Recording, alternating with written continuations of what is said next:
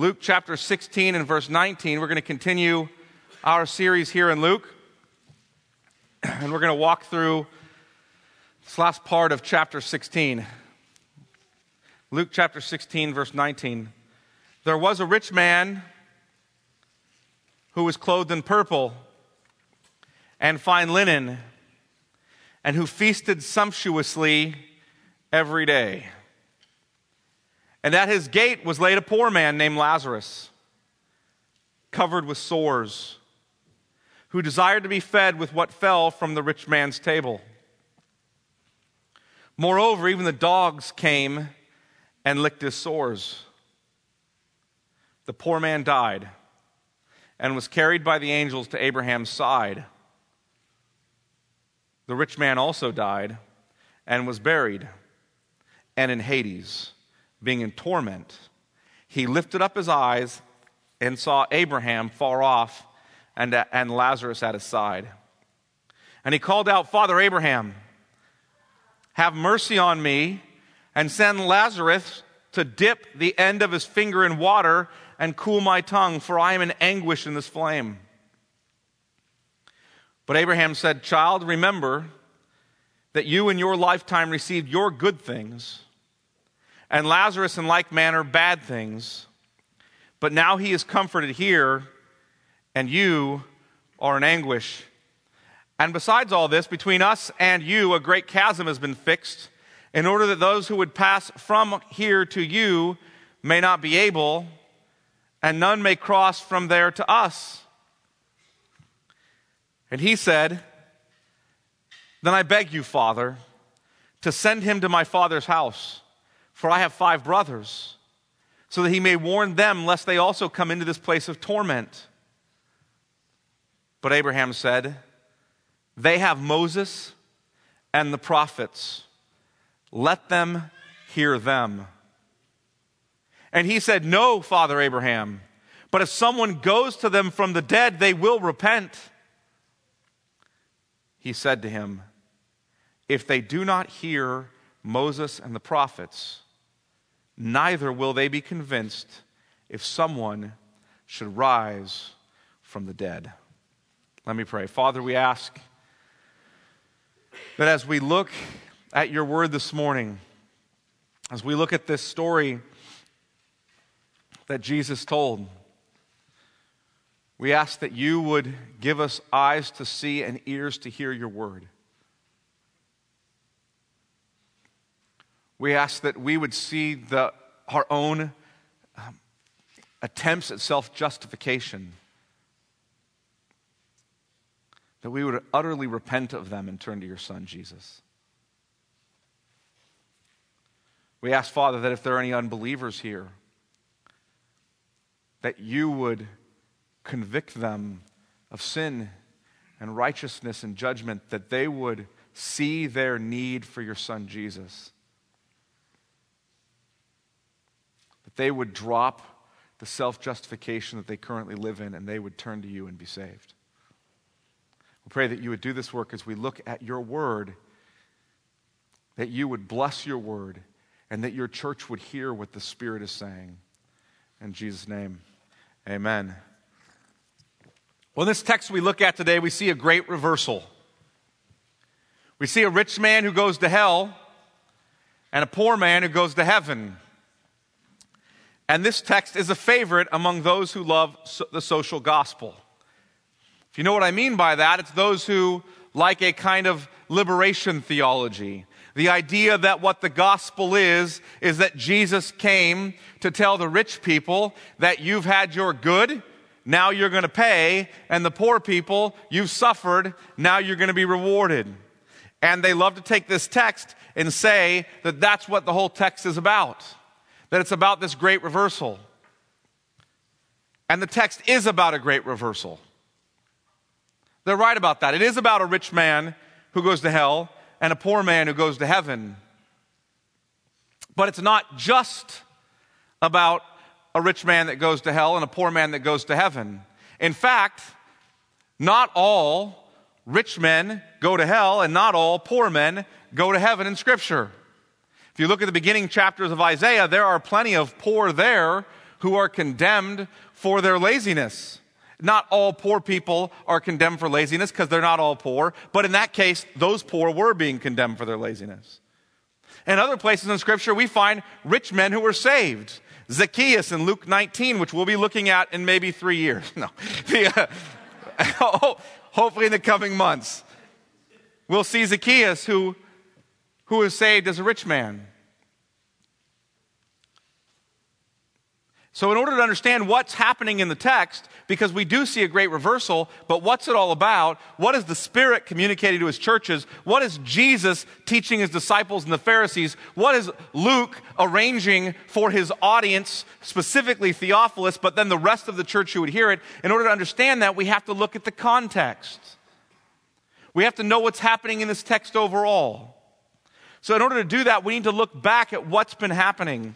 If you look back to verse 1 of chapter 16, you see that Jesus has begun addressing his disciples. And as he's addressing his disciples, he goes on to teach them about the parable of the unjust steward. And I don't have time to explain it. Let me get to the point of it.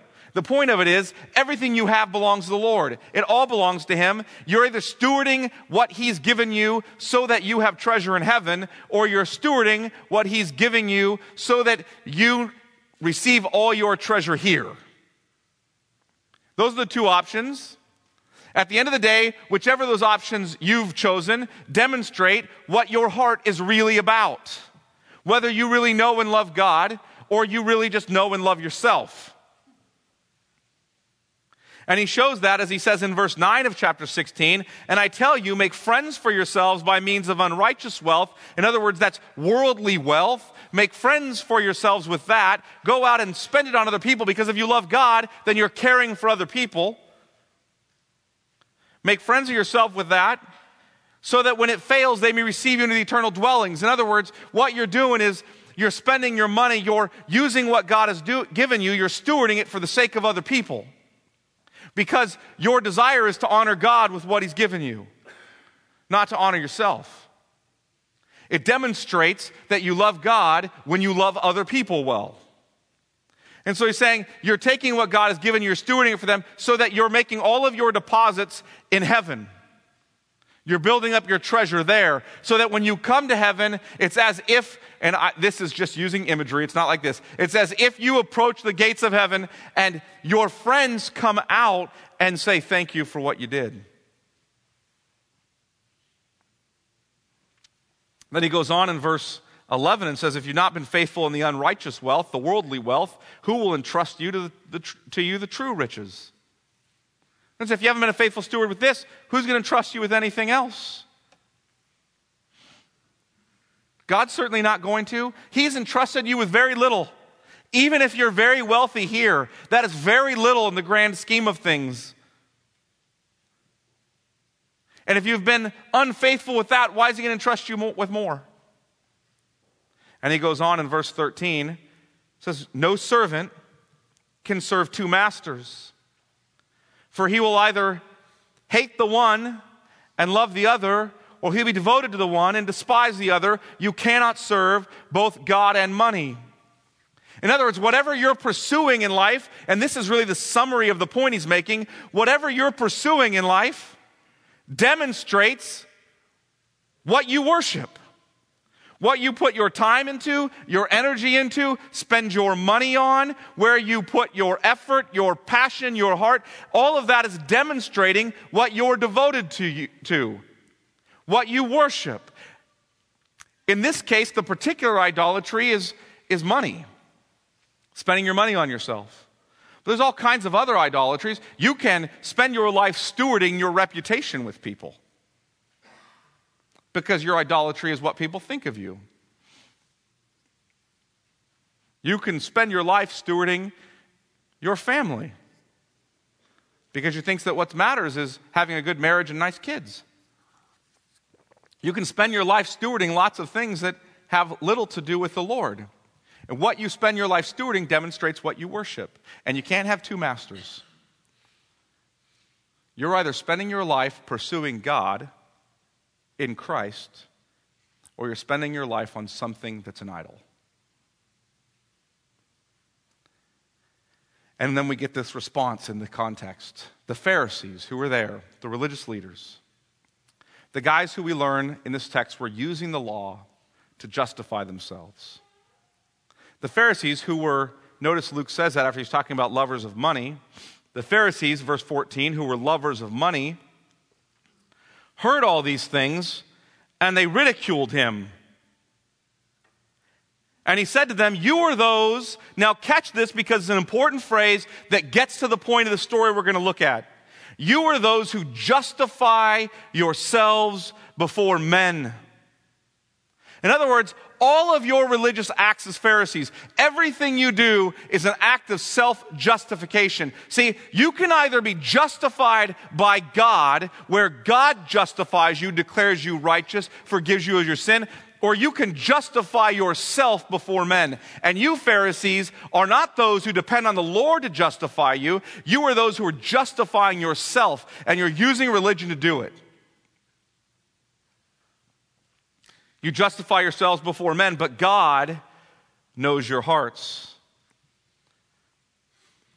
He knows the truth.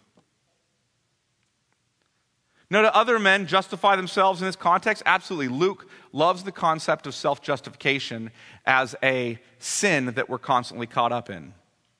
He actually hammers it, if you look at Luke 15, back to the parable of the two sons, really. The older son comes to the father comes out to him, and what happens?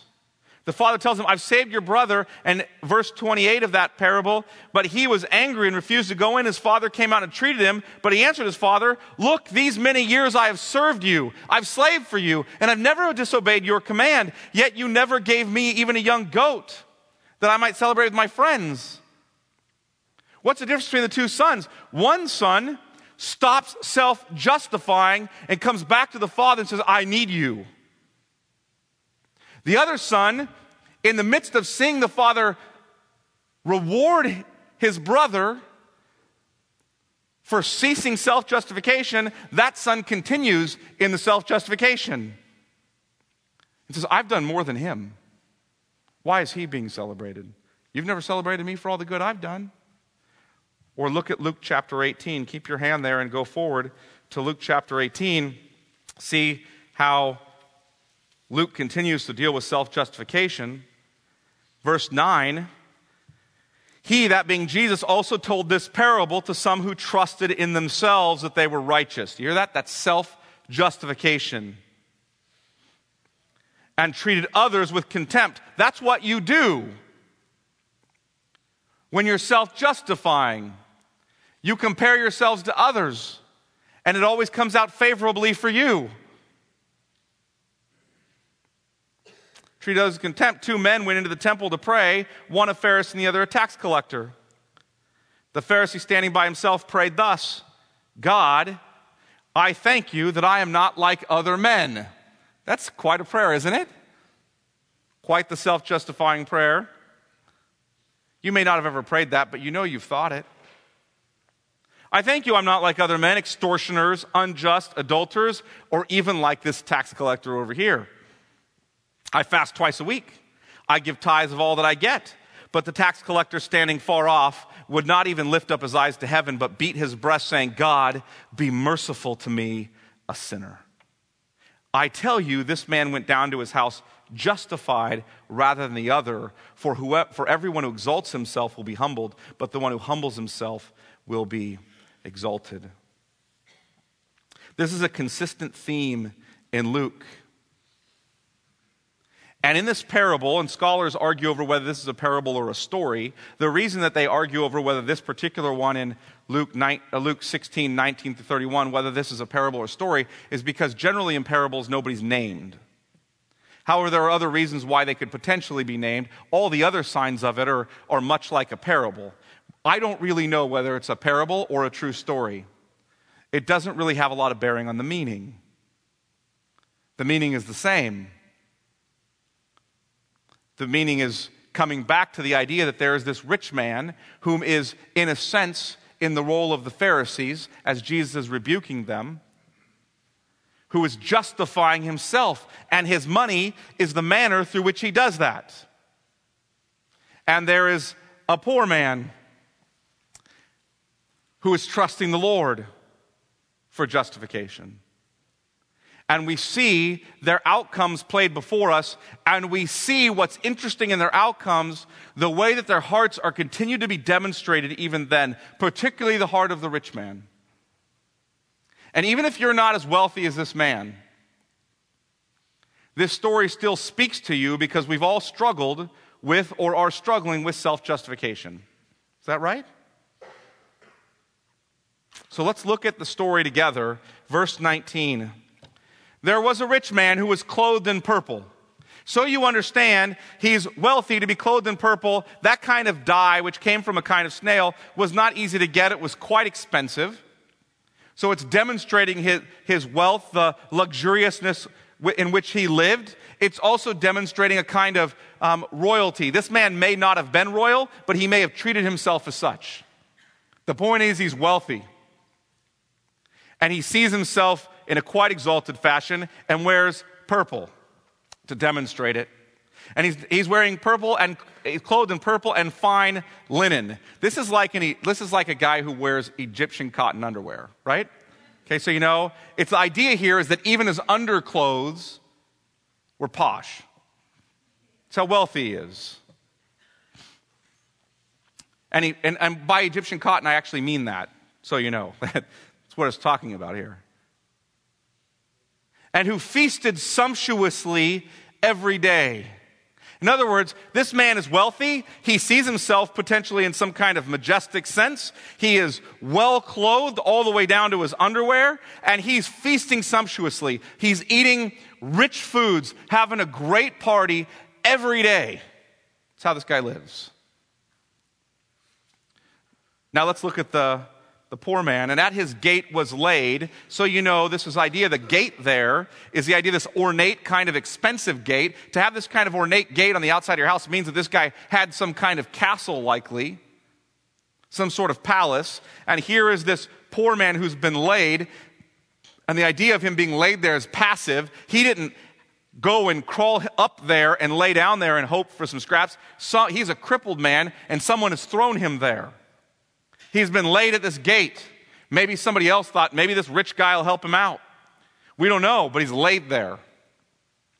And he's laid at the gate. There's a poor man named Lazarus, covered with sores. This is the idea that his skin is ulcerated. You've seen ulcers on the outside of your body? It's very painful. Quite disgusting. And here's a poor man laden at the gate, crippled with ulcerated sores all over his body. Who desired, he had this deep, intense longing to be fed with what fell from the rich man's table. Now, we don't really know. We know what exactly he's referencing here. Are these extra scraps that he might throw to the dogs? Because often they would throw the scraps to the dog. Or are these the pieces of bread, because it was quite common in that culture, if you were wealthy, that you would use hunks of bread for like napkins. And then you would throw them off your table. Whatever it is, it's the scraps that come off this guy's tables that your dogs might normally eat. This guy is so poor, so desperate and hungry that he would just kill to eat the scraps that fall from this guy's table. Potentially the pieces of bread he just wiped his hands off with. He just wants to eat.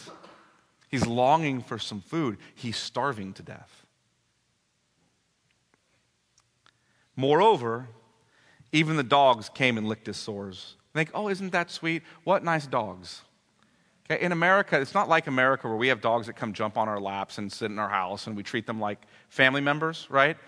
And we celebrate birthday. Some people buy their dogs birthday cakes here, right? Okay, it gets a little over the top. It isn't like that. These are scavengers. These are like Mexican dogs. You been down to Mexico? You seen the dogs there? These are scavengers. These are dirty, mangy, nasty dogs. And they're coming for something to eat themselves, scavenging around, and they can't find anything to eat, so they start licking this man's open wounds, which would infect him and make him unclean. What's interesting is, as bad off as this poor man is, His name in the story is Lazarus, which means God is my help.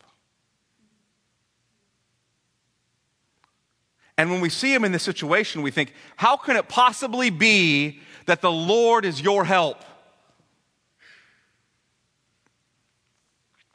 Go down to verse 22.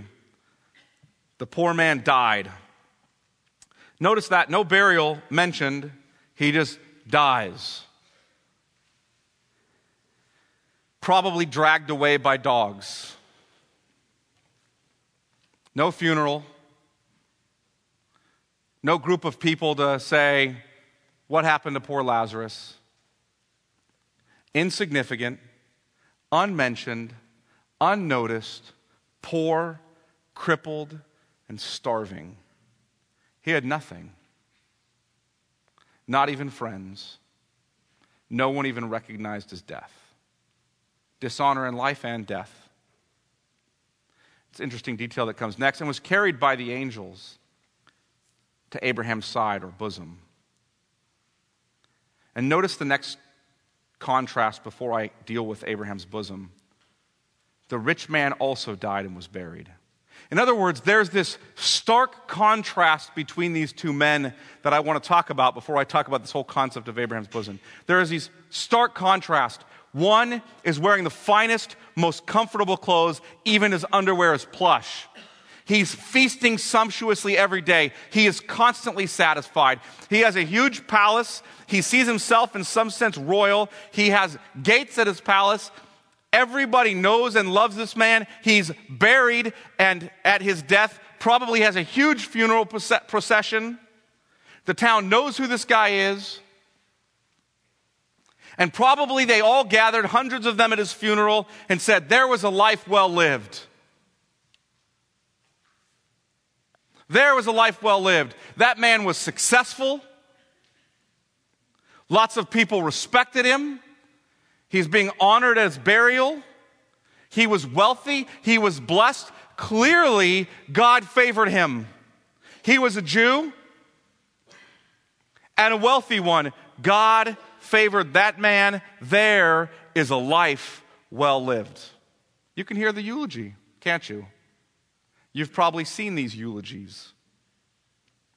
The poor man, on the other hand, crippled, in pain, sick, unknown, likely eaten by dogs at his death. Stark contrast between these two characters, isn't there? And we're told this interesting thing, though.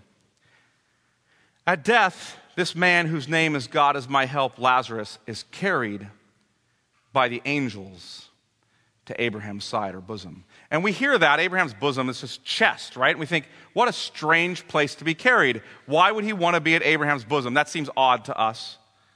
We need to understand the culture here to get that. We see this come up again, this idea of leaning against somebody's bosom or their chest, where one man leans against another man's chest or bosom. We see that in the story of Jesus, the Last Supper.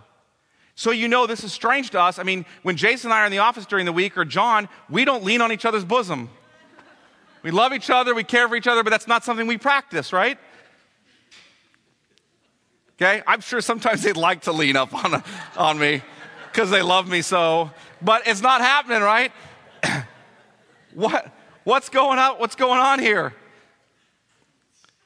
If you understand, if you remember the Last Supper, and the picture of the Last Supper as they're all around the table, and it says that the disciple, the beloved disciple, we're most likely in the Gospel of John is referring to John himself, as he leans against Jesus' bosom. You guys remember that? What's happening there? At those tables, they'd have a fairly low table, and they'd have mats, and they would recline around the table. And when you reclined around the table, you always reclined onto your left arm. That's how you reclined. So everybody reclined to their left arm, ate with their right. So you'd recline on your left arm and sit around the table. In order for John to have leaned on Jesus' bosom, that means that John was on the right hand of Jesus, because he reclines here, Jesus reclining left, and John leans over on his bosom or his chest to talk to him. In that culture, to be sitting on your right is to be in a place of honor. And here he is in intimacy and a place of honor with Jesus. That's where John is. And what the text is saying is this man whom nobody knew, who was poor and crippled and uncared for and insignificant and forgotten and licked and probably eaten by the dogs in the end, was a man who at his death closed his eyes in death to be met by God's angels, to be carried to Abraham, the father of the faith's bosom, and placed at his right hand in intimacy with him and in the place of honor. That's where this man is. This man who of him says, God is my help. He is a place of honor and closeness with the father of the faith. And we notice as we go on in that text that the rich man died and was buried and went where? And he was in Hades, being in torment. He lifted up his eyes and saw Abraham far off and Lazarus at his side or his bosom. That's the picture he sees. So this poor man who was unknown and insignificant and crippled and hurting and starving is being honored in heaven. And this rich man who was well known, who lived a great life by all earthly standards, is in hell. And we see 3 cycles of discussion that follow from this. There's really 3 cycles to their conversation, or 3 parts to their conversation, if you will. And all 3 of them demonstrate attempts at self-justification on the part of the rich man. Because the rich man is the main character in this story, really, isn't he? He goes through the whole parable. Lazarus is mentioned, but what's interesting about this is that Lazarus is named and the rich man is never named. You say, why is that? Because this is an eternal perspective. When Lazarus comes to heaven, he has a name there because God has written it in the book of life before the foundation of the world, and so he is honored and his name is known eternally in heaven. The rich man is now forgotten. The roles have reversed, and the rich man begins to self-justify while in hell. He's in hell self-justifying. You need to note that. This whole argument comes from a man who's in hell. Keep that in mind as we look at it. And let's look at the first request, or the first cycle of discussion. Verse 24, he's in hell, sees Abraham and Lazarus, knowing, incidentally, keying off to us that he knows who Lazarus is. He's in hell, knows who Lazarus is. In other words, he knew that man was laying outside his gate all those years and he never cared for him. Never fed him, walked right past him. And he called out, Father Abraham, which is an interesting way for him to address Abraham. And the reason is that it demonstrates this guy clearly knows about the Old Testament, doesn't he? He clearly knows about the covenant that God made with Abraham. That he's the father of many nations, that God has made the promises through him. He's familiar with it. That's why he recognizes him and calls out to him, Father Abraham, have mercy on me. And send Lazarus to dip the end of his finger in water and cool my tongue, for I'm in anguish in this flame. It's interesting about this story, isn't it, that he recognizes Lazarus, but he never addresses Lazarus. He almost ignores that Lazarus is a person who ought to be addressed, whom he sinned greatly against. He doesn't say, Father Abraham, can I speak to Lazarus? I have sinned against you, Lazarus. I am now personally suffering beyond anything you suffered, but I now sympathize with your suffering, and I am sorry I walked past you. I sinned against you. Will you forgive? None of that.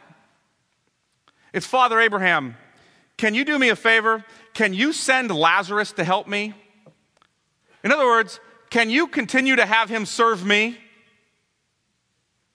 See, this man is in hell asking for Lazarus to continue to serve him.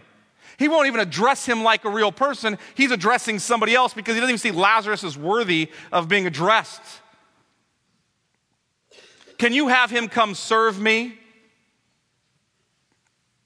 He wants service from the one he wouldn't show any mercy to.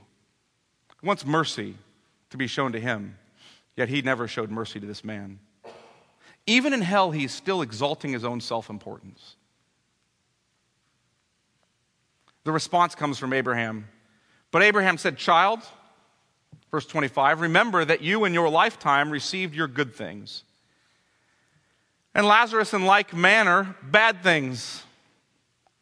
But now he is comforted here, and you are in anguish. And besides all this, between us and you a great chasm has been fixed, in order that those who would pass from here to you may not be able, and none may cross from there to us." Now I want to deal with verse 25 first, and then kind of get to verse 26 here. Because here Abraham states the whole point of what's been driven at this point. There is a great reversal that's happened. You got yours on earth. And Lazarus didn't. Now Lazarus is being rewarded, and you're in anguish. This great reversal happens because this man was self-justifying throughout his entire life, was spending everything God gave him on himself. And the poor man, Lazarus, was this man who was poor but understood that God was his help, that he needed the Lord. This great reversal is talked about. It's pictured here, but it's talked about in the Sermon on the Plain. Keep your hand there and look back at Luke chapter 6. Luke chapter 6, you'll see it discussed there in verse 20.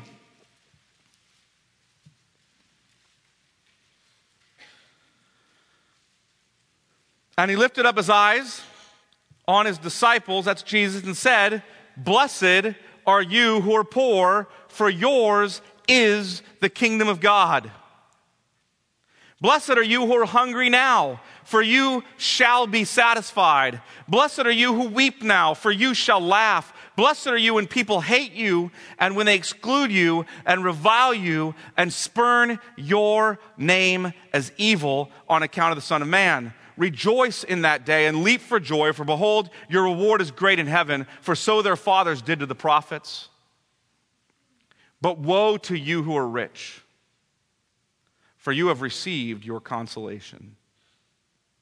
Woe to you who are full now, for you shall be hungry. Woe to you who laugh now, for you shall mourn and weep. Woe to you when all people speak well of you, for so their fathers did to the false prophets. Woe to you if your name is exalted now, and you're wealthy and full and well consoled. Woe to you if you laugh now and party, and woe to you. Blessed are you if you're poor and hungry and in need, and your name is spurned on the account of the Son of Man.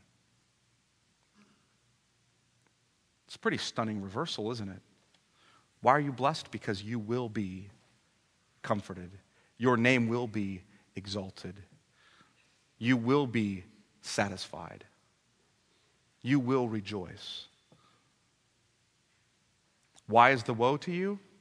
Because you will be in anguish. You will be hungry. Your name will be forgotten. See, there's a great reversal here. So why do people who live lavishly here go to hell? That seems to be what he's driving at, doesn't it? Because they spend it all on themselves. They don't see this belongs to God. They don't steward it well. Because their hearts aren't pointed at eternity, they're pointed at right now. They're not pursuing Jesus and life with him. They're pursuing this life. They're eating and drinking and marrying. They are, they have the YOLO bracelets on. You only live once. This is their whole life right here. This is it. This is what they value. James chapter 5, James deals with this a bit as well, as he warns the wealthy there not to be caught up in pride and self-exaltation and self-justification and therefore robbing those who are in need. He says this in verse 1 of James 5, "Come now, you rich, weep and howl for the miseries that are coming upon you." That's all of us. We are all wealthy by these standards. We all eat our next meal. We know where it's coming from. And if we are not believers in Jesus, if we are not those who are looking to Him, who are ceasing the self-justification, who are ceasing the prideful stance of our hearts, that we think all of this is for us, and we're living life for us, and we are not looking to Christ and being saved, and thus loving the Lord and caring for others, then this is speaking right to you. Your riches have rotted, and your garments are moth-eaten. Your gold and silver have corroded, and their corrosion will be evidence against you, and will eat your flesh like fire.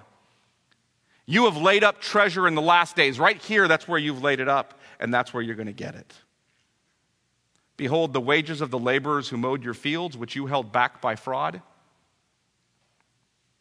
are crying out against you, and the cries have reached the ears of the Lord of hosts.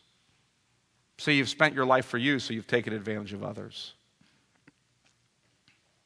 And their cries have reached the Lord, and you will pay.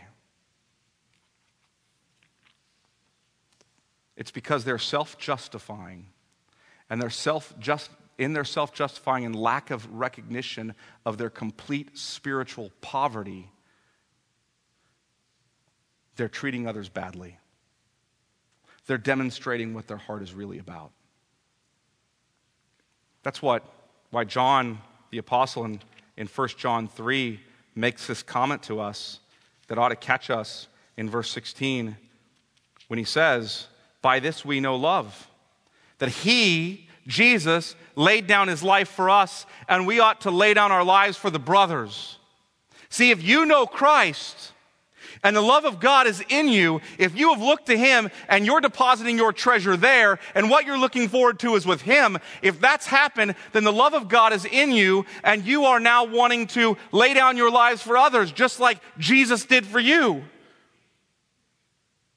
But if anyone has the world's goods and sees his brother in need, yet closes his heart against him, how does God's love abide in him?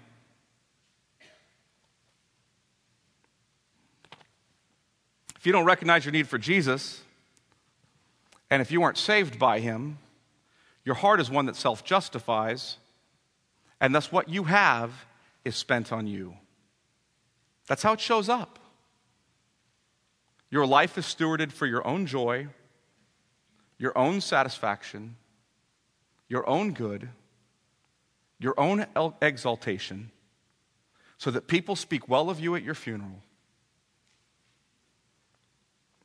And it's not spent on others because your heart is not with Christ.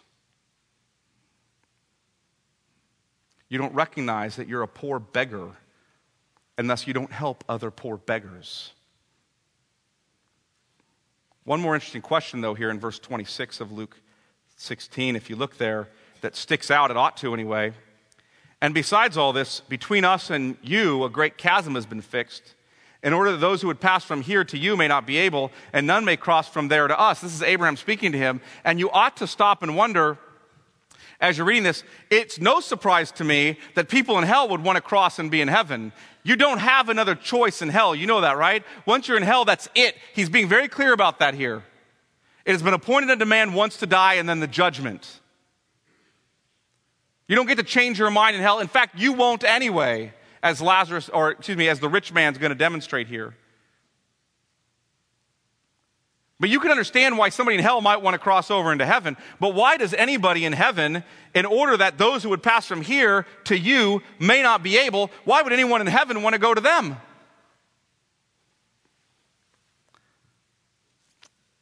Some scholars speculate, and I think they might be right. Is it perhaps that Lazarus, this man who knows he's a poor beggar and would want to help other poor beggars like him, is hearing this request and thinks to himself, okay, I'll go bring you some water. I'll give you the mercy you didn't show to me. And if so, what does that demonstrate about the mercy that Lazarus understands that he received? Cycle 2 of the self-justification. Look at the request in verse 27. And he said, then I beg you, Father, to send him to my father's house. Here's what the rich man wants to do. Send him to my father's house, for I have 5 brothers, so that he may warn them. In other words, I need Lazarus to run a different errand for me. Can you send his ghost? Can the ghost of Lazarus please go and haunt my father's house, right? And what does he want him to do? Send him so that he may warn them, lest they also come into this place of torment.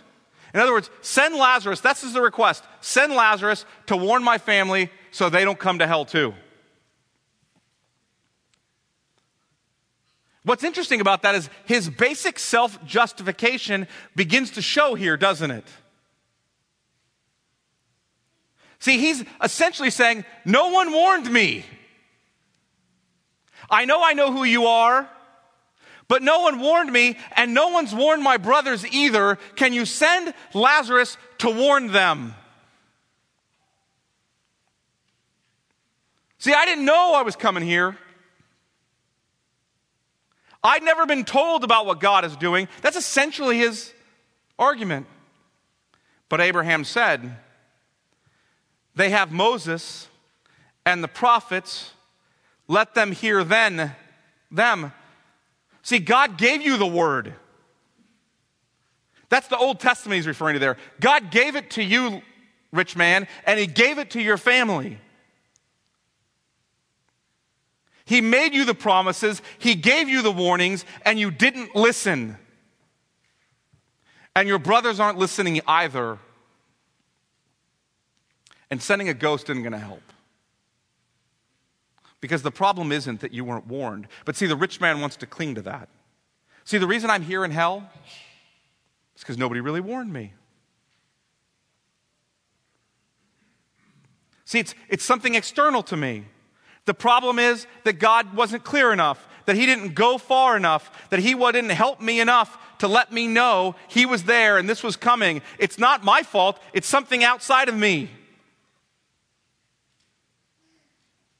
The word wasn't sufficient in some way. How do I know that? Because look at his objection. Verse 30. I'm not just making this up. It's right here. And he said, no, Father Abraham. Hear that? They have Moses and the prophets, let them hear them. No, here's a man in hell objecting and arguing with Abraham. No, you're not right. You're wrong, Abraham. But if someone goes to them from the dead, they will repent. See, that'll convince them. Father Abraham, you're telling me that I was warned and that I was made promises and that I knew all this? And that that's the same problem with my brothers, that we just wouldn't hear the warning? We wouldn't listen to the word? You're saying that it was sufficient and we just wouldn't listen? That's not the problem. The problem isn't with us. The problem's outside of us. And if you just did something miraculous for them, then they would know. They need a sign. The problem is they just haven't been convinced well enough yet. The rich man's objection is that sending him some sort of ghost or resurrected person would work. Sending someone back from the dead will work because the Bible doesn't work. He's arguing the Bible wasn't sufficient for him, and it isn't sufficient for his brothers. God's word wasn't clear enough. Think of that. He is in hell. He's not repenting. He's still self-justifying. It's not my fault I'm here. It's yours. And it's not going to be my brother's fault when they come here either. It's going to be yours. You weren't clear enough. The problem wasn't me, and it isn't my brothers. The problem is outside of us. And what we can know from this is, if we know nothing else, is there won't be any repentance and admittance of it being our own fault, even in hell.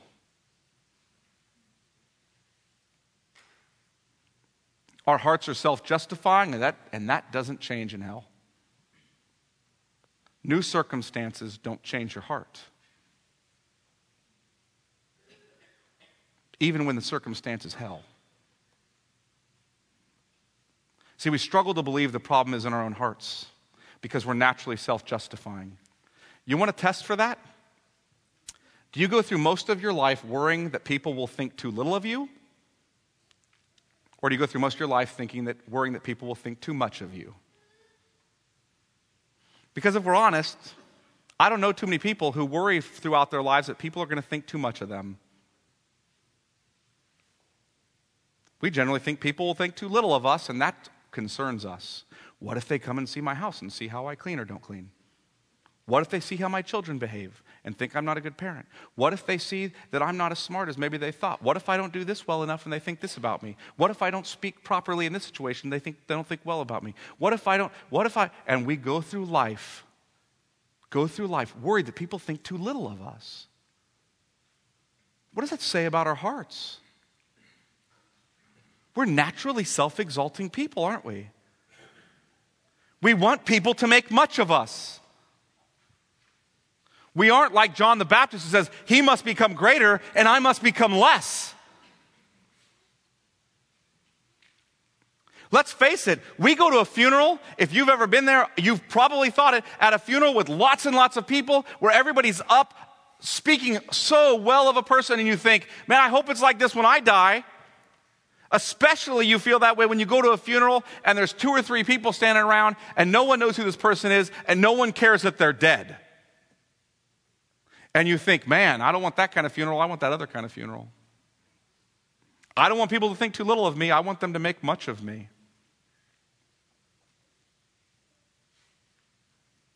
Because we think we have to strive in this life to find a way to justify ourselves. We all struggle with it. Some of us are given over to it completely. If you're given over to it completely, you're an unbeliever. We don't want to believe the problem is internal, a matter of the heart. Thus we become like the rich man who thinks his brothers need more than the word. You want another test for it? Whether you're self-justifying, here's a good test. Do you believe that God's word is sufficient for you and your loved ones? Or do you think that God has not made himself sufficiently clear? Or perhaps God needs to do more to prove your need? So, for example, some in the charismatic world today would look for signs just like the Jews did here. I need God to do a miracle or else I'm not going to believe he's real. The Bible isn't clear enough for me. It's not sufficient. Non-charismatic people, they're just looking for some kind of sense of God's presence. I want to feel like he's present, not like he's distant, if I don't have the right feeling attached to it. The word isn't sufficient. I can open this up and God rends the heavens and speaks to me in his word, but if I don't hear something myself apart from this, then he must not be there. Prosperity preachers and their followers look for material blessings. Unless God is giving me stuff, maybe he's not there. My life is going badly. God must not be there. They're the exact opposite of Lazarus, who understood God was his help while he was poor and crippled and insignificant and uncared for. Church growth guys comically look for constant change according to what it requires to remain relevant. See, the problem is all those people out there don't come in here because our band isn't cool enough, our lighting isn't cool enough, our pastor isn't cool enough. If we could just fix all that and we could present ourselves just right to the world out there, they would clamor for Jesus. Because this isn't sufficient. Because the problem isn't really their hearts. The problem is that we failed to present ourselves well to them. God's message or God's messengers aren't enough. We need something else. Postmodern liberals look for a perfect church where no one says anything that offends another person. If there'd just be a church where people aren't sinners, then I'd become a Christian. Missed the whole point there, didn't you? Intellectuals look for the airtight argument. If God could just present me an argument that's airtight. In popular evangelical revivalism, we tend to imagine that if someone important enough or famous enough or popular enough believes that, that'll win the day. Man, you know what? I'm going to take my friend to that because that guy is a football quarterback. He is a star. Everybody knows him. If he starts telling his testimony, I know he only became a believer 2 days ago, but when he preaches, now people are going to become saved. Because he's popular. And clearly, God chose what is popular in the world and wealthy in the world and well-known in the world and wise in the world, right? To shame the weak and the poor and the insignificant. Is that what he said in 1 Corinthians? No, it's not. It's opposite, isn't it?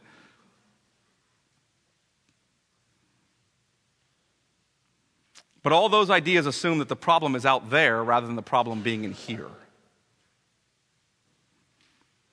The problem is in God's messenger. The problem is in God's message, but it's never in my own heart. And then we hear Jesus say, God gives grace to the humble, but opposes the proud.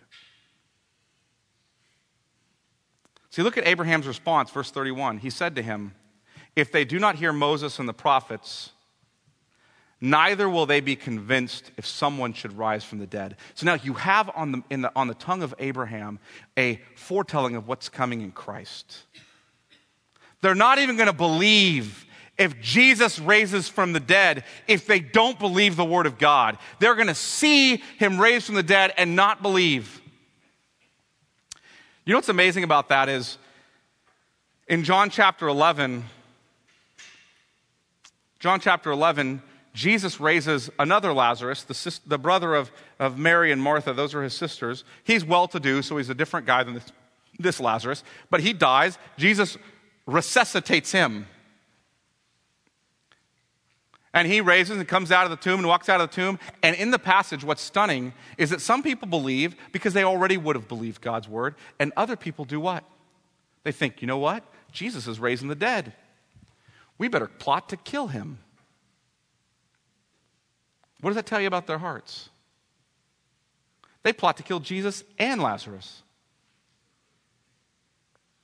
See, it doesn't matter. God can do all the miracles in the world. And you're still not going to believe because the problem isn't out there. The problem's in here. Unbelievers, you have a heart problem, and Jesus needs to save you and give you life.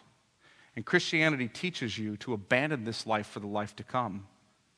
If you live this life for this life, and you attempt to self-justify the rest of your life, you will go to hell where there will be no repentance or hope.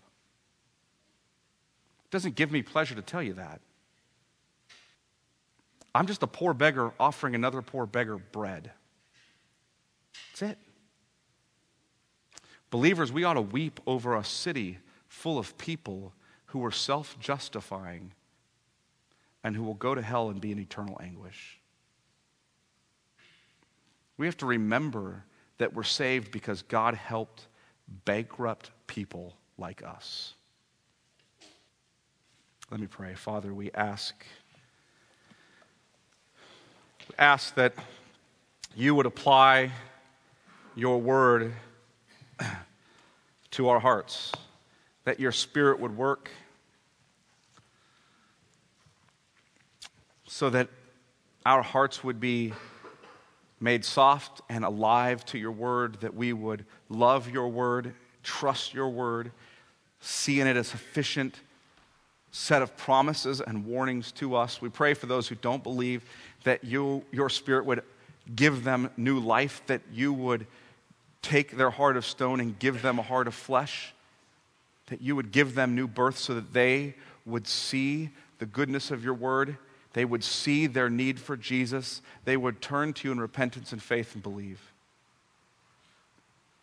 And we pray, Father, as well for our own hearts, those of us who are believers whose because we're believers doesn't mean our hearts don't tend to run back to self-justification.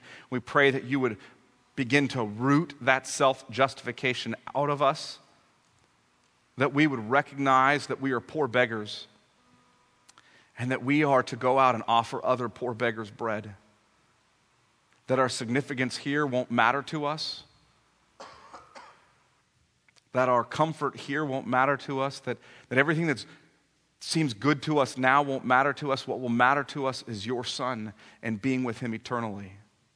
To be at his right side and to be leaning against his bosom, to be honored with him in heaven. The great gift we don't deserve, but that you graciously gave us in your Son Jesus. Pray that you would do that work in us, that we would trust in you. In Jesus' name, amen.